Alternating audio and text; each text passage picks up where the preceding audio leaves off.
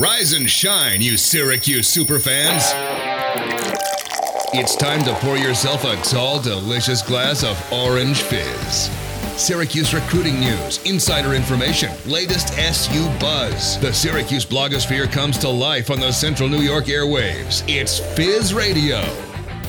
Another week, another game week for Syracuse football. Still haven't hit the bye, which is a little wild. I think if you asked Dino Babers, he'd be a little upset about that. But Syracuse, Boston College going down tomorrow afternoon, 3:30, back in the Loud House. John Eads, Ian Unsworth with you here on this week's Fizzcast as Syracuse looks to pull itself a little bit closer to making its first bowl game since 2018, and a splendid opportunity to do just that tomorrow afternoon against Boston College. But Ian, let's hop back to Virginia Tech before we do that. The Orange finally prevailing in a close game and winning. It was Damian Alford, the true freshman, the hero for Syracuse, and Garrett Schrader played out of his mind. Well, I hope Garrett Schrader can do that every single game because Syracuse is certainly going to need it going down the stretch. Schrader doesn't care. He puts the team on his back every single week. He takes the hits. He takes the bad with the good, the crappy snaps. There was that one play, I think it was in the third quarter, maybe the fourth, when they just snapped it randomly and he had to fall on it. And then they get back up and keep moving the ball. Yeah. He doesn't really seem fazed. Garrett Schrader is not going to get fazed. He's going to stand in the pocket and throw when he needs to, which I really enjoyed seeing him do against VT. And he's going to make his magic. He's going to run with the football and just bounce off guys like he's playing ping pong. So overall, really good to see Schrader in the Orange finally put it together. Right there were still the just the ridiculous coaching mistakes, the penalties, they're all still there. But Garrett Schrader's a nice big Band-Aid to throw over it all. I'm sure there's plenty of breakdown on specifics of that game in the Fizz Final. You can check out on orangefizz.net and at orangefizz on Twitter. Ian was on that with, was it Cam Azair? You two? Yep. Okay. Now, put a pin in that offensive line discussion because I do want to talk about that. There's a couple of things that are actually going to be pretty important going into this game on Saturday. But yeah, Garrett Schrader, he's not scared of the moment, like you said. The guy's played SEC football. He's been, banging with the big bodies for a little while now, and he did switch to wide receiver, and now I think he's finally starting to get his mojo back at the quarterback position, and he's getting better every single week. If he can continue the upward trajectory, or even just play as well as he did last Saturday, I think that bodes well for Syracuse on Saturday and going forward. I would say so. It's all about making sure that the receivers are consistent as well. We had a really consistent showing, or Syracuse did, from the wide receiving group. Courtney Jackson, Alford. Even Sherrod Johnson. Sherrod Johnson caught a ball. Devon Cooper, I think he had 4 catches. They were all on tunnel screens, but yeah. Yeah, but I mean, still, 4 catches for 36 yards, you'll take that all day. So Syracuse's receiving corps starting to step up. Dino Babers said in his press conference that they saw a vacuum and they're filling it now. Yep. So everybody's really putting their heads together to support Garrett Schrader and keep this offense moving. Loving what I'm seeing from Courtney Jackson as well. He's kind of the go-to guy for Garrett Schrader. And, of course, Damian Alford with the game-winning catch. Now, I'd love for him to get more than just one catch because you saw what kind of damage he can do when he gets the opportunity. So I'm excited for the offense. The defense, another story. Before we get into Boston College, want to tie a couple of loose ends. Not a great performance from Tony White's bunch. Not a promising performance. Now, on the road, the defense has struggled. Gave up 30 points to Florida State and didn't look good in that game either. 36 to Virginia Tech. I mean, they were good in the second half. The first half was difficult, and the big reason why was Virginia Tech was picking up those third downs. They were 4 for their first 4 on those third downs. 4 for 4, exactly. But only 1 third down conversion in the entire second half, and you add it all up, you get 5 for 12. That's pretty much what we've seen from Syracuse all season, but the scoreboard kind of disagrees with that. Well, overall, Syracuse let Virginia Tech run up the middle. You can't do that. That is literally, for an offense that's struggling like Virginia Tech's was, and BC's offense also has the potential to struggle in the Dome this weekend, you can't give them what every single football player has been doing since Pee Wee. That is a recipe for disaster. You have to plug up those holes in the middle. The linebackers were really good at the beginning of the season, I think especially against Liberty, in filling those gaps when teams try to go up the middle. But against Virginia Tech, they completely lost it. I don't really know why, but it just was not there. Syracuse has to make that adjustment going forward because I don't want to see that 2019 Syracuse-BC game again. I was watching the game back over again from last Saturday, Syracuse VT. their offensive line was getting insane push. I mean, clearing they were getting massive holes. That's what happens when you put 3 guys on the line of scrimmage, but still, you have to make adjustments. Like you said, the linebackers, I didn't think did a spectacular job of filling gaps. Saw Jahad Carter playing in the secondary for the first time in a long time, and he kind of struggled with his angles and knowing where to be in the right place. Same with Eric Coley, even Jason Simmons Jr. Not the best game from the back end. And as much as you want to criticize the front six, they play as big of a role in that as well, because maybe a 50-yard gain or a 50-yard touchdown is just a 10 or a 12-yard gain, and you run it back and you get ready for the next play. But yeah, like you said, we can kind of just tie this all up with the one sentence here. The front six needs to play better. The defensive line needs to get more push, and I'd like to see better angles taken by the secondary. Now, I think the test will be a little bit more formidable this week because Syracuse is back in the Loud House, and it's a place where the team has played better and the defense has played better, and this is a Boston College offense that isn't exactly daunting. Well, not having Phil Jurkovec this year is really tough, all things considered, for Jeff Hafley, because if you have a guy who, the Notre Dame transfer, who's comes in, ice in his veins, doesn't blink at all, leading this team through a COVID season, and then gets injured in the first game, he's done. BC, I think, personally, if Jurkovec doesn't get hurt, could be battling for the ACC Atlantic right now. Yeah. Because Hafley is that good of a coach. The defense is good enough. And the offense last year was pretty stellar, all things considered. Jurkovec looked very comfortable. He threw the ball well. He stayed within himself. He never made egregious mistakes. And the running game, it gets the job done. And they have Zay Flowers on the outside, who I think is probably one of the best receivers in the ACC. Yep, Zay Flowers, C.J. Lewis, Jalen Gill, 3 names that you may not know because they didn't play as big of a factor in last year's game when Syracuse lost 16-13. But 3 of the best skill position players in the ACC. But it's kind of like the Seattle Seahawks right now. You got Tyler Lockett and you have DK Metcalf. DK Metcalf, thank you, on the outside. But who are they getting the ball from? Geno Smith? Geno Smith. Yeah, no, he's not the guy that Russell Wilson obviously is. So it's like that's actually a really good comparison, Jeeds. I'm proud of you for pulling that out. I had the comparison, but not the names, offhand. But good enough, right? It's like having a Ferrari and you live in downtown Detroit. It just, why? It doesn't work. Well, there are the people at Ferraris in downtown Detroit, man. Don't hate on Detroit. But all things considered, yes, Dennis Grosel, who has been starting for BC this year, is definitely a downgrade. And no offense to Dennis Grosel, he played against Syracuse in 2019. He actually was the starting quarterback. And all he had to do was hand the and ball all off he had to do was give it to A.J. Dillon. Dillon and David Bailey, who ran for a combined 400-something yards and ran Syracuse out of its own house. I was at that game, and it was miserable.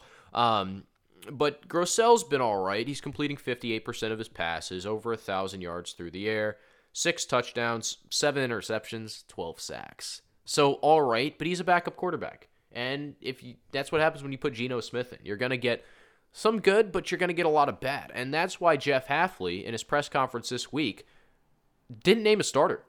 He kept it up in the air. There were 3 other names that he threw out into the air as well. None of which have thrown a pass this year. So exactly. Bold strategy, Cobb. Let's see how it works out for him. None of them have thrown a pass this year. And there are 3 names. Dalen Menard, Matthew Rave, I don't even know, and Emmett Moorhead. I don't know what the heck is going to happen with BC's passing attack.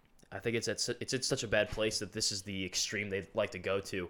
Let me just try and run that comparison back. It's like having a Ferrari with no tires. There we go. All right, moving on. The offense, not good. Boston College's defense is kind of good. Good secondary. They'll pick you off. They'll grab those passes in the back end. But the front 7 is not spectacular, and they don't get a lot of pressure. So that does bode well for Syracuse in this contest. And I was watching their last game against Louisville. Obviously, Malik Cunningham is that entire offense, whether he's running the ball or passing the ball. But he was carving up that defense, and I think Garrett Schrader can do much of the same this Saturday. Boston College's passing attack is, passing defense, I should say. Let's not even talk about their passing game, which is non-existent. Both their rushing offense and passing offense are bottom 5 in the ACC. So nothing to call home about. Their passing defense, on the other hand, is technically the best in the ACC. Right in front of Syracuse. They've allowed the fewest yards, averaging under 190 given up per game, and they've only allowed 7 passing touchdowns, which is least in the ACC, well, along with Clemson. So they definitely have potential on the back end. 8 picks as well, so you hit the nail on the head there, Jeeds. But Syracuse does not need to pass the ball. You touched on this last week when we were talking about VT's secondary. SU does not need to pass the ball to be successful. Excuse me. Syracuse does not need to pass the ball at all, especially not at home. They can maybe throw it 10 to 15 times. You get Courtney Jackson and Devon Cooper on a couple slants. Try Damian Alford once or twice down the field. And other than that, we know what the game plan is. Jeff Hafley knows what the game plan is. The question is, can he stop it? Yeah, exactly. Like, you can have a good secondary all you want, but Syracuse isn't going to pass the ball 30 times, right? They're not going to put the ball in harm's way that many times. Now, I think they have started to give Garrett Schrader a couple of more opportunities here, but I don't think that should be the game plan going into this Boston College contest because, like we said, the front seven's not good.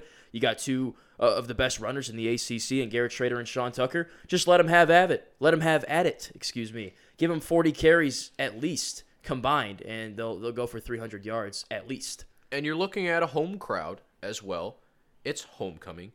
So you have the best and the 7th best runner in the conference.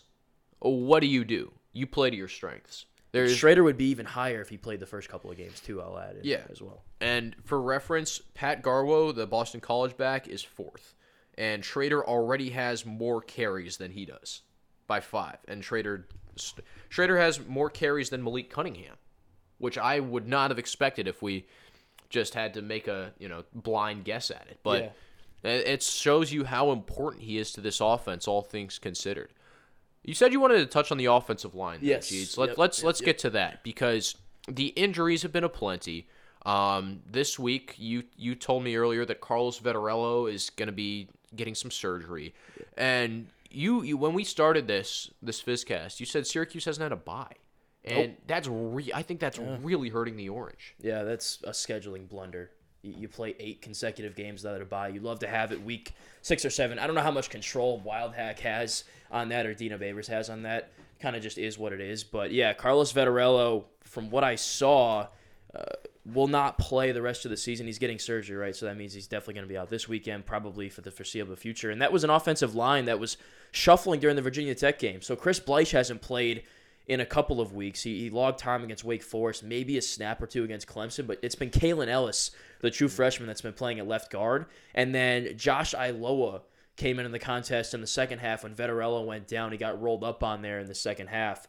So they slid Aaron Service out to right tackle and had Josh Iloa playing in the center. And you mentioned some of those miscommunications between Schrader and the center. I believe it would have been Iloa at that point. Well, that's probably why. You got a young guy, a redshirt freshman, I believe he is, playing center, and that's in a situation in Lane Stadium in Blacksburg, Virginia, where that environment is rowdy. That's a tough place to come in. So hopefully those growing pains were all sorted out this past week, but it's a Syracuse offensive line that is playing shorthanded and playing a couple of freshmen. Now, still looking good. 550 yards of total offense last week against Virginia Tech, even with Ellis playing that entire contest at left guard and with Josh Iloa playing center. So I'm still pretty optimistic, but it's something to keep in mind. The scheme is the same. Nothing really changes, but when Syracuse has to play these road games going forward, I think that we can be kind of settled on Boston College right now when it comes to the O-line because Syracuse's O-line was patchwork against Wake Forest, and they still looked pretty good. But going on the road where environments get hostile, things get rowdy, you have to communicate with 60,000, 70,000 fans screaming at you and at a Cardinal Stadium, things could get kind of iffy. So that is my only worry with the SU offensive line. I mean, Dino seems to think they're doing a bang-up job. And they're way better than last year. Yeah, so, the blocking scheme overall, like Tucker's still rumbling. It works. He's going to rumble. Schrader's going to move. Those guys are still going to get yards because the O-line's doing its job, I think, overall, all things considered. So as long as there are no communication issues, the O-line should be smooth. That's where it helps having a pretty simple scheme for these young guys, a zone blocking scheme it is, and it works perfectly into what Sean Tucker does with his game, where he can kind of wait, be patient, look for a hole, bounce it outside. He's a one cut and go kind of running back. So something to keep in mind.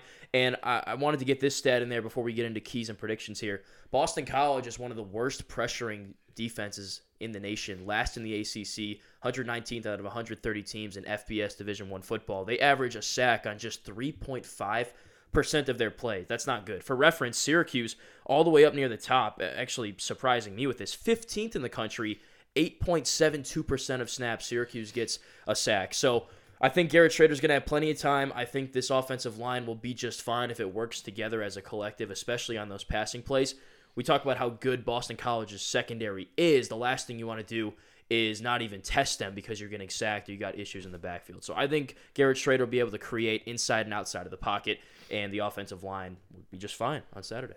And so that kind of leads me into my key to the game, because it's pressure on the other side. Syracuse has to get pressure on Dennis Grosel. Stopping the run, yes, that's the first and foremost, but Grosel's going to be in the Carrier Dome, and it's not going to be the 2019 Carrier Dome where people are kind of blah and they're not too hype about the football team. There is energy, there is juice around this football team this year. So if Syracuse can get pressure on Grosel in those third down and longs, and we kind of touched on it, BC doesn't have any elite playmakers on the outside. There's no Jakari Robersons in the Eagles offense.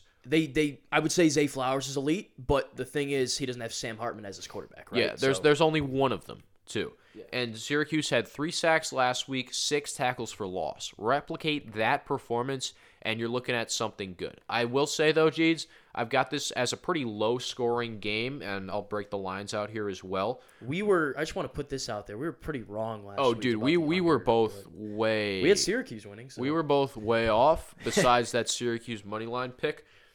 We both took the under, yes? Yep. Okay, and I think the over might have hit somewhere in the third quarter. So, all things considered, we are now... we are like... I think tied. I think we've been even like the whole season. It's like 7-7, so we're still even. BC is a 6.5 point dog. The total is 50.5. I am taking BC with the points, and I'm taking the under. Okay. Syracuse wins 17-14. So we will have a discrepancy this week, and it's not in the over/under. I'm taking Syracuse by 2 touchdowns, so a cover. And I'm also taking the under. I got 31-17. Syracuse is 7-1 against the spread this year, and obviously that in itself isn't the reason why they're going to cover this weekend. I just got a sneaking suspicion that the defense is going to play well and the offense is just going to move the football. The running game won't be stopped, and maybe we'll see that passing attack continue to flourish with Schrader and company. So things have been wacky in the Dome this year, and I think we have another case of that on Saturday. It's all going to depend on BC's offense and how competent it looks and what happens at the quarterback spot. All things considered, is it a freshman that Jeff Hafley pulls out of the bag? As Syracuse, is the Jordan Travis thing replicated, where Syracuse had no clue that Jordan Travis was going to play down in Tallahassee? Can Hafley, you know the old saying, "Fool me once, shame on you. If you fool me, you can't get fooled again." George Bush. Great song. I think that is what we're looking at this weekend when it comes to BC and the signal callers. Yeah. So Ian's got Syracuse winning 17-14. I have Syracuse winning 31-17 and covering. Be a big win for the Orange. They get their 5th win of the season, be just 1 away with 4 more opportunities to get the job done and get that 6th win and claim bowl eligibility. But that's going to do it for us here. Ian Unsworth, John Eads. Thank you for listening to this week's edition of the FizCast. Syracuse, Boston College going down tomorrow afternoon, 3:30. Until then, you can find our crystal ball predictions and even more coverage on the contest. And basketball season is coming up as well. OrangeFizz.net, @OrangeFizz on Twitter. We'll talk to you guys next week. As always, go Orange.